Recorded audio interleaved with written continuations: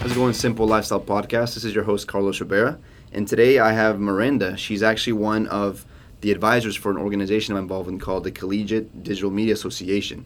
So Miranda, welcome to the show. Thank you. I'm excited to be here. So how are you doing today? I'm doing well. Doing well? Awesome. Well, Miranda here, she is a educational psychology professor, correct? Yes. Here at Texas A&M. And there's a lot of things about her that make her really unique. She has a crazy background, and we're going to talk about it a little bit right now. So, Miranda, can you tell us a little bit about your professional background? Yes. Well, I have a doctorate in educational psychology, and most recently, about 3 years ago, I started coach training, and so I have a background in that, doing personal development, coach training, leadership training, and things like that. And it was kind of an unexpected twist because I was in the world of education, and when I discovered coaching, I just fell in love with it, and I have been working consistently to merge those two worlds together.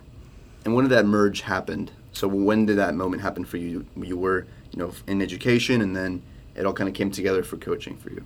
Yes, I didn't expect it to. I loved coaching, and I almost felt guilty about that, because I thought, okay, here I got a doctorate in education, and previously I was a teacher in a public school setting, and so I thought, now I'm in love with this coaching thing. What am I supposed to do? So almost like a crisis moment of what does this mean for me? But then I discovered that there are ways to merge them, and many school districts are moving to having instructional coaches in the classroom to support teachers. It's not a pure model of coaching, but very similar to that. And I actually have a program now to coach principals. And so it's an excellent way, again, to merge my background in educational psychology and education with coaching. So all this balancing, your education, like being a teacher, and then also being a professor here. Because I know you got a lot going on right now. And so with all of this that you've done, I've researched a little bit, and I've seen that you've actually written books before, correct? No. You haven't written books? No, I haven't. No? I write a lot of blogs, and I write articles for magazines. Oh, okay, so yes. I saw the articles then. Yes. So how did this all start after you became a coach? Yes, it did. Okay. Yes, yeah. So the book is definitely in the horizon. Okay. But not yet. So it's mostly articles, and I write for a magazine out of Austin called Society Diaries. Yes. And is this like a daily post that you do, or how often do you write with them? It should be a weekly post. It should be a Okay. weekly post. That's the goal. And the magazine is, I think they have every other month they release an issue. It's digital and print. I mean, what's the whole theme about this magazine? In the magazine, they called me their relationship expert, and so wow. I write articles sometimes on relationships and also on personal development. So for them, yes. So relationships, as in from the relationship of a teacher with their students. No, it's or actually just overall in yes, everything. Relationships in general. So the last article I wrote for them was on kind of digging down deep in moments of struggle and kind of getting what you need to be able to overcome major obstacles. And so that was more on personal development side. And the next issue is going to be on relationships, like how do you sustain a marriage, since, a lot of people are thinking about weddings in the summer and things like that. And so when everything is fresh and new, but how do you sustain a marriage when you're 5 years into it, or 10 or 15? And so that's what the article will be about. Wow. So it's within that realm. That's very interesting. So with being a writer now, and incorporating all this in your life, I'm assuming you've learned a lot about yourself and about the field and about other people, correct? Yes, definitely. I really feel that the coach training was transformational for me in many levels, in terms of developing self-awareness, in terms of how I see the world, in terms of how I engage with others. I just see things in people very differently than I did prior to coach training. So I'm really blessed to have had that opportunity. That's amazing. And just looking back at your career and everything you've accomplished at this point, what has been your greatest achievement? Wow. Outside of family, because I do have 5 children, and yes. so that's a big accomplishment yes, right there that's, in itself. I think the doctorate, just because of the journey. It's not an easy journey, and it took a lot out of me. It took a lot of developing grit and resilience, and having to find motivation sometimes when it wasn't there, and just that persistence and working for the long haul. So I think that was one of the probably more arduous journeys I've had, and so therefore one of the accomplishments I'm more proud of. That's great. I mean, that's something I'm considering doing someday as well. Going into higher education, possibly Yes. getting a PhD. The whole journey. It seems something that a lot of people consider, but when they graduate from undergraduate, sometimes life gets in the way, Right. and they end up not doing anything else with education. Yes. But I just think it's important to continue it, whether it's formal education or just learning outside the classroom, just constantly reading, or just staying engaged in personal education in general. Right, exactly. Yes, and I think that's what drew me. It's I'd get another doctorate if my husband allowed me to, but yes, I just love learning. What would the second doctorate be in? It would probably be in coaching, something Oh. related to coaching, and so there are other countries where coaching is prevalent, and so, for example, in Australia, they take it more from an academic standpoint, and they base a lot of their coaching on research and theory. And things like that. And so that's something I'd like to incorporate into what I do, and not just have coaching kind of pop psychology type coaching, but really have some ways to collect data if my clients want that, and to be able to be based on theories of behavior and change. And so that's another way that I'm merging, my background with the coaching. So now going into the coaching more in depth. So being a life coach, you have transformed many lives, I'm assuming, right? It's like your job to, you're probably very humble about it, but I hope you know that you're probably transforming lives with what you're doing. I absolutely love what I do, and the feedback I've received is, I think those are probably some of the accomplishments I cherish the most. And just being able to be part of the journey with somebody when they're working on their relationship or achieving a certain goal that they have, or scaling their leadership to the next level, and being able to see the changes they make, it's very exciting. And so I refer to it as, my life dream is to make other people's dreams come true, because that's really what it is. It's like nothing excites me more than, a coaching conversation where somebody has a transformation or has some insight that is able to use that to move the needle forward, or change the trajectory of what they're doing. That's actually the most satisfying thing I experienced professionally lately. So That's incredible. I mean, I think many people want to have that sense of feeling of accomplishment and fulfillment with the careers they're doing. So that's very awesome that you found something like that for yourself. yes, That's incredible. Yes, So with all this, you started a company, correct? Called, if I'm not mistaken, Mira New, right. correct? Mira New Coaching and Consulting. Yes. So tell us a little more about that. How's that journey been for you? That actually started in 2011 before I was a coach, and I just knew that I wanted to help people navigate their lives better. So I would do professional development for teachers and parents, and they would come to me after and say, all of this is nice, that you bring us the latest on what we should be doing, but when your life is a mess, when you're not getting along with your colleagues, then some of this stuff goes in one ear and out the other. And I told them I appreciated their candor. And then I kind of stepped back and started thinking about, there's a different need here before we just tell teachers and parents, what you could do to scale, to do better. We have to address them as a person. And I developed a workshop that was called What About Me, the Teacher as a Person? And I had the highest attendance I've ever had at any conference presentation. And that's when the affirmation came, there's something here, there's a need. And so I did that for a few years before I even started coach training. So I was kind of floundering, kind of figuring out what is it. And it wasn't until I found and discovered coaching that I realized, that's what I was trying to do. And that's where all of this was going. And it finally had a name, and that helped so that I could really focus and be more intentional. So is the coaching you're doing currently is it still with Mira New? Yes. So is that what it evolved to? Yes, Okay. yes. So I still have that. I'm actually doing some things at the university as well. But in terms of Mira New, I have private clients that are, that come as couples or they come solo. Right now I happen to have 3 couples that are doing their coaching on their own, and then they're going to come back and do couples coaching, but they want their own development at first, which is really neat. And then I do some coaching for leadership at Rice, for the Doer Institute for New Leaders. So that's really exciting, and I've been doing that for a couple of years. And I have a principals program where I'm coaching principals. So they do an aspect of masterminding and coaching, and they also receive consultants from people that are experts in that field, because I've never been a principal. But as a coach, you don't have to have the experience that your client has to be able to help them, and that's what's really neat. Sometimes it's actually more valuable to not have that experience. So how much experience is usually, needed to become a life coach?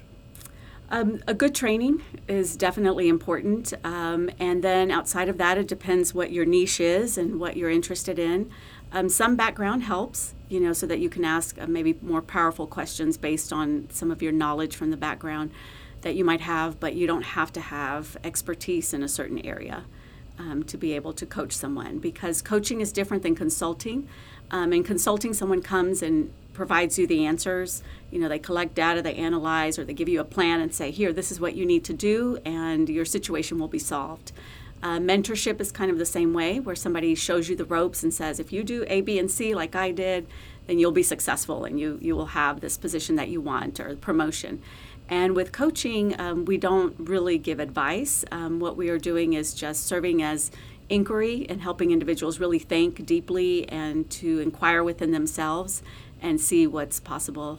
And if people want to be held accountable, we do that. If people want to be challenged, then we can do that as well. But it's mostly, I call it just hitting the pause button on life and helping people think.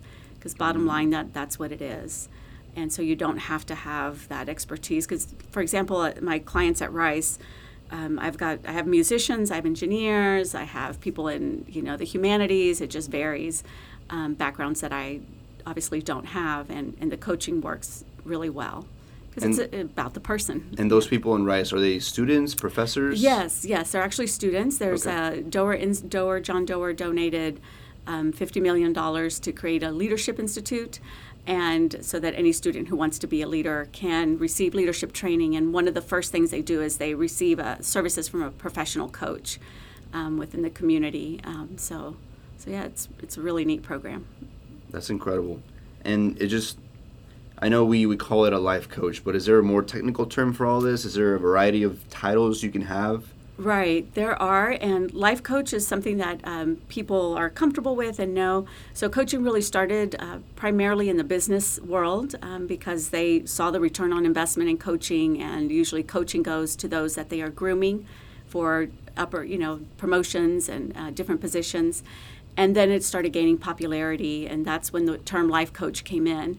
But then ICF, which is the International Coaching Federation, has moved away from that term because life coach has kind of a deficit in connotation to it, like, okay, you can't manage life, so you need a coach. And so that's why they've moved kind of away from that terminology to personal development coaching instead. And you'll have people that do leadership coaching, personal development coaching, transformation coaching, transition coaching, business coaching. It really varies what that is, So what kind of background is required to become a life coach or a personal development coach, if you call it? So let's say someone like me, I'm a student in college. Is there something that I would have to do now in college to prepare myself to become a personal development coach in the future? No, there's no real direct pathway. And as a matter of fact, the more varied and unique your experience is, the more unique you'll be in the market. And so whatever your trajectory is, I know somebody who I've been mentoring who wants to be a coach, and he's in engineering and is interested in helping engineers have better social skills and dating skills. And so that unique contribution that he has is going to make him a unique coach. And so it's really being able to leverage your background. For me, anything that and that's just because it's my personal interest of being able to understand research, understand a little bit of, psychology for me is important because I will present that to my clients. So I don't give them advice, but I do ask permission. Would it be helpful to know, the theory on what motivates people? Like if they're struggling with motivating their team. And so then I share some of that information. Like research says these, the 3 things motivate individuals. And so how can you use, if at all, that information to help you strategize and motivate your team better? And so I like to interject with that type of information. So now going specifically into your responsibilities as a life coach, because I'm assuming there's a lot of things, depending on the situation or on the couple, the individuals you're working with, what are your primary responsibilities as a life coach? Oh, that's a great question. Whatever you agree to at the beginning with your client. And so that initial agreement is very key. And I think that's where some people don't get good services from individuals because they don't establish a good agreement. And so usually I'll share like what my style of coaching is, which is 80% just inquiry and maybe 20% where I present some information that might be useful. And so I'll ask my clients if that's useful. And just helping them make the transformation and the goals that they want. So that initial session of like, where are you now and where do you want to be, and then continuously checking in on that. So when we started the coaching experience, you wanted to make these 3 changes. Where do you feel you are now? What needs to be done? How can I help you better so that you stay on track? Or maybe those have changed, but it's constantly checking in and honoring the client's agenda and what they want and what they need at the time. I think that's the biggest thing, is just making sure you know what the client wants and needs, and you continue to check in on that because it changes. And doing all this, you become very empathetic, correct? So you Yes. really start understanding these people's feelings. You're able to put yourself in their shoes and understand their situation, because everyone's got a different story, everyone has a different background, right? So do you consider yourself a more empathetic person now, or has it always kind of been a part of you? I think I've always been empathetic, but that's one of the transformational things that happened with the coaching experience, is because there was an element of judgment. So sometimes I would say, well, if I'm able to do these things and I've got these constraints, then why can't that person do the same? And so kind of that aspect of having expectations of people without really having permission to have those expectations, and then judging and being critical based on that. And the coaching experience has really taken that piece down. I'm not saying that it's completely gone, but it is. And my clients actually say that it's usually the first thing that they say is that I'm a safe space and they don't ever feel judgment.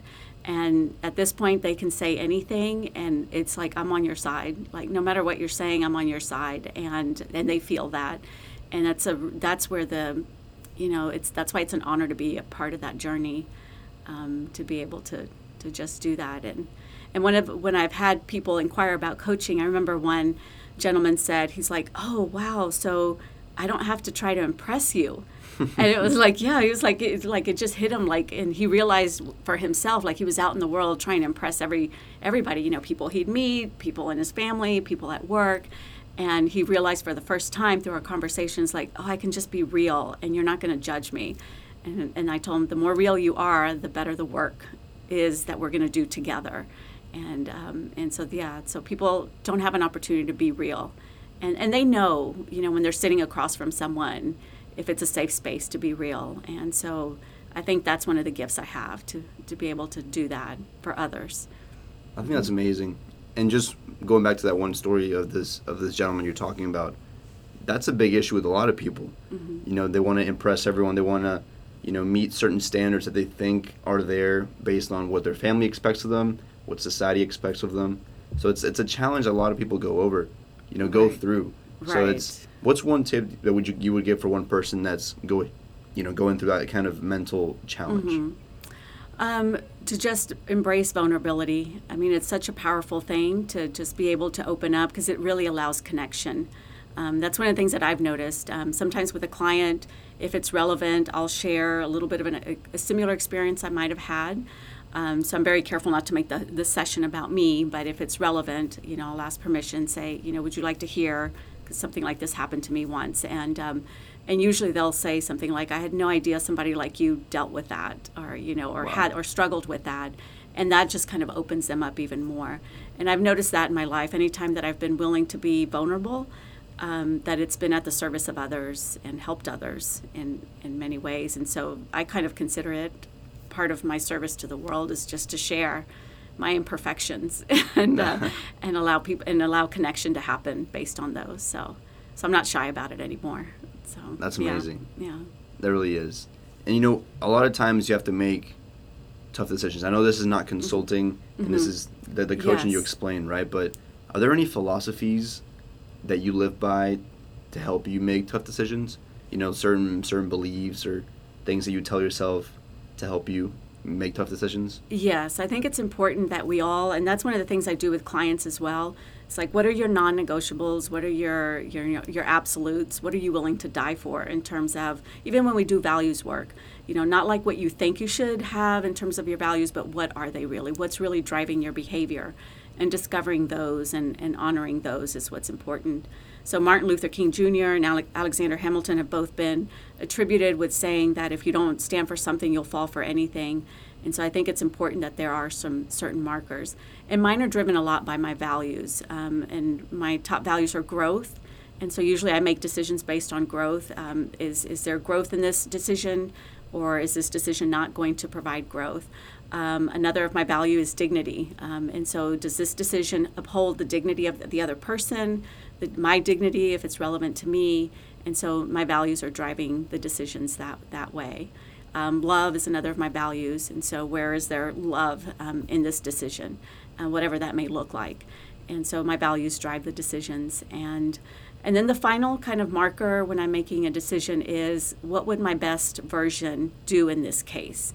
So the best version of Miranda that I dream to someday be and that I'm journeying to become, how would she decide this situation? And that's always a tough one. When you get to that point, it's like, that what you're supposed to do at that point. So. And so you've gone, as far as your education goes, you were at all A&M systems for undergrad, master's, and PhD, correct? Yes. So, there's the 6 core values of A&M, right? You have respect, excellence, leadership, loyalty, integrity, and selfless service. Right. Do you incorporate those values into your life as well? Yes, of course. Yes, they absolutely do drive a lot of the work that I do. Whether I'm conscious of it or not, they all kind of feed into the values that I already have. So, yes, absolutely. And in terms of when I'm working with other clients, sometimes those values will prop up, but I actually work with them in whatever their values are as their starting point, meeting people where they are. Mm-hmm. Awesome. So, Miranda, from what I hear, you're starting a podcast too, correct? Yes. Rumor has it? Yes, rumor has it, yes. So is the rumor correct? You are starting a podcast? The rumor is correct, yes. The rumor is correct. Just timing, deciding when we want to launch. So there may be a potential to launch in the summer, but that might be too much of a quiet time. Or should we take the momentum of the start of the semester to do this? So we're trying to decide when the best time is and to start some of the recordings as well so that I'm ahead of schedule. So tell us a little more about what this podcast is going to be, a little sneak peek. Right. So it's going to be called The Knowledge Broker, and the reason for that is that I rely a lot on information that's available through research or even things that you can find online. And sometimes when you're searching for information, you find things that are contradictory. You find studies that have gotten into the media and they've been distorted, like saying, that this is, they misinterpret, what happened in the study and make these grand conclusions that perhaps aren't true. And then you find things on the internet that are watered down, 10 tips for this, 5 tips for that, and very repetitive things that you've seen before. And so for me, in order for a person to have a good quality of life and be able to make good decisions, they need good information.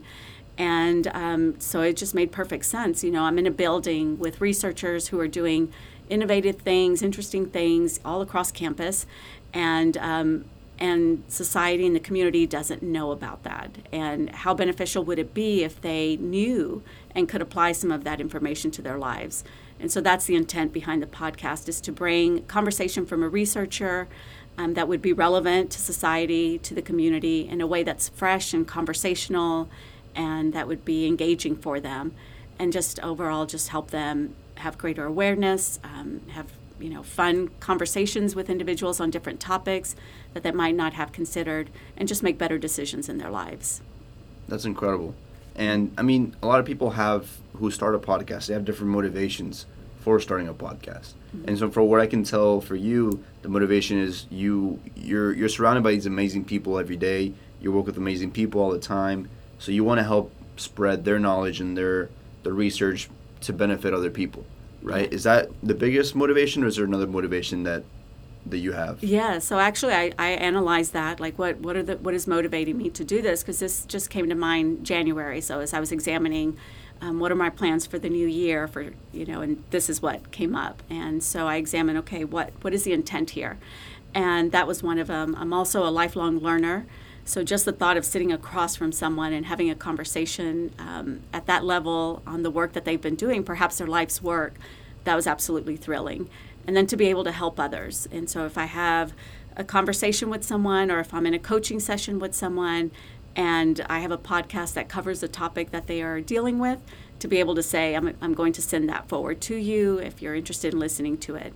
And to me, that's just having those resources.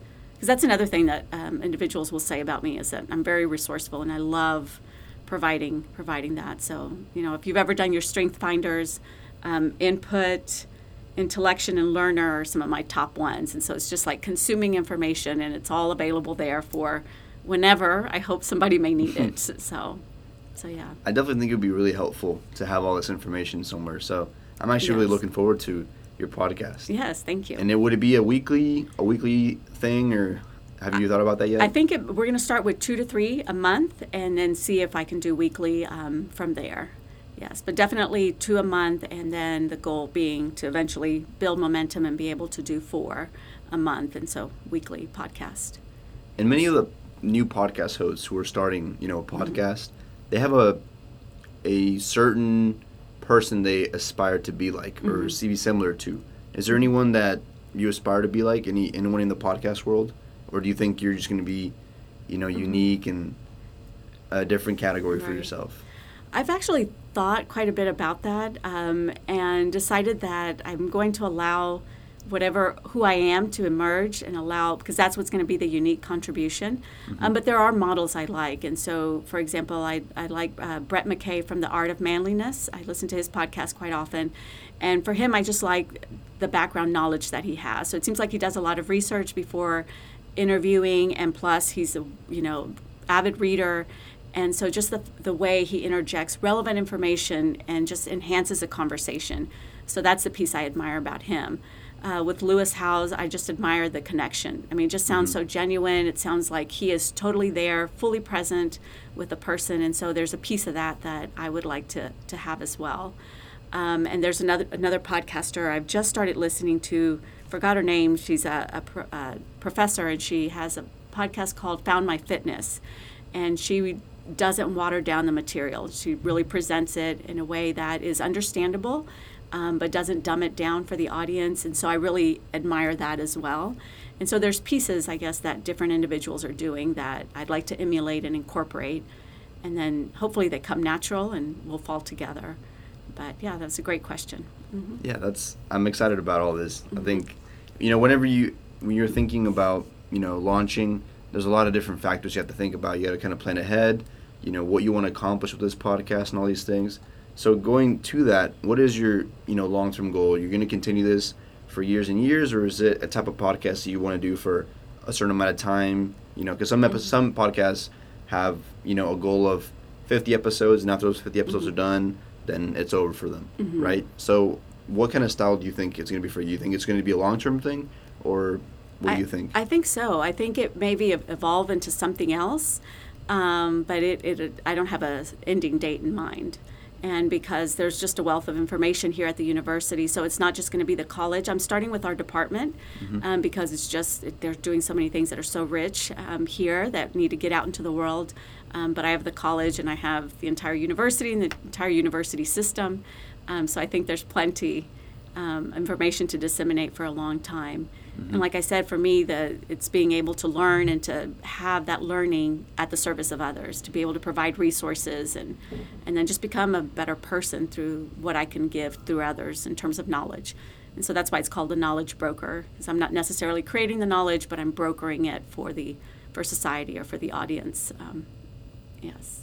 So as mentioned earlier, you have a lot going on in your life, correct? You're a mother, you're a wife, you're a professor, you're a coach, you're a future podcast host, right? Yes. So, I mean, with having all these things in your life, for other people, it might be very overwhelming. And just like, that excuse, quote unquote, I'm too busy.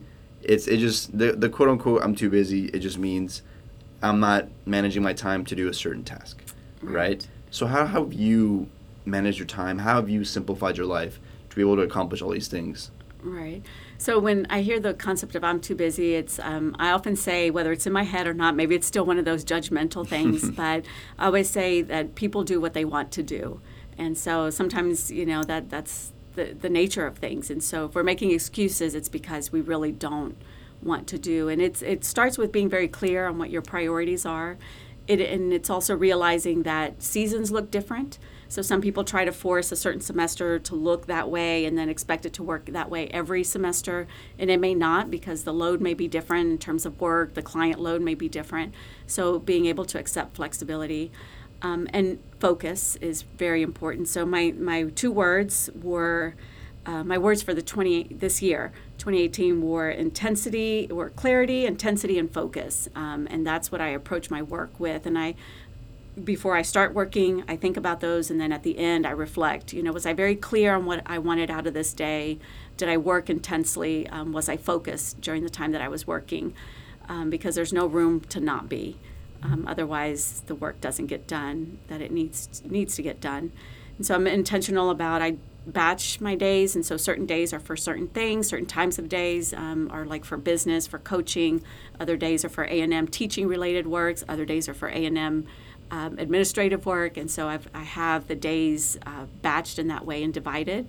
And that's kind of like my little map for the day. I'll open it up and say, okay, that's right. On Mondays, somebody contacted me about wanting to work on this proposal, but that doesn't happen until Tuesdays. And so I table it and I try to stay focused on the theme of Monday.